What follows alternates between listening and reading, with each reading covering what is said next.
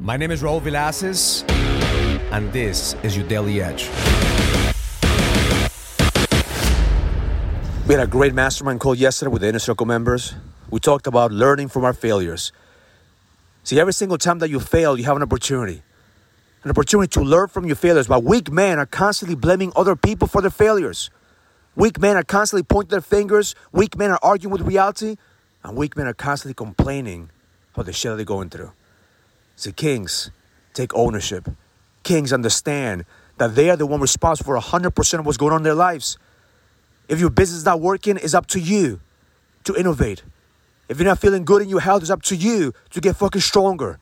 If you don't have a connection with your wife, it's up to you to create that connection and that seduction. If you don't have purpose, it's up to you to find your purpose.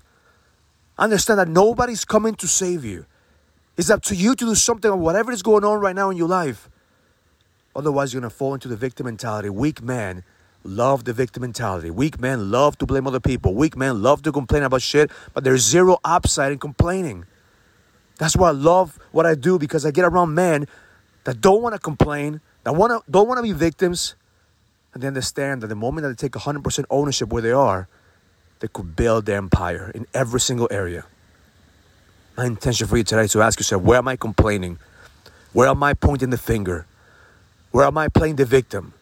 Because the moment that you expose those patterns, those subconscious patterns of being a complainer or being a victim or trying to blame other people, you're going to take 100% ownership of your life. Because nothing is going to happen until you own your shit. Own your shit and clean up your shit. A lot of us, we have a lot of cleaning up to do. Sometimes the best way to learn from our failures is to see all the mess that we created and we have to clean up.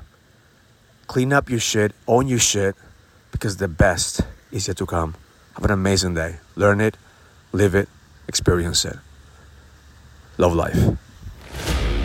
If you're a businessman and you're ready to lead, go to findmynextlevel.com so you can sign up for the Leadership Summit, an experience that's going to help you lead with power. Go to findmynextlevel.com. That's findmynextlevel.com.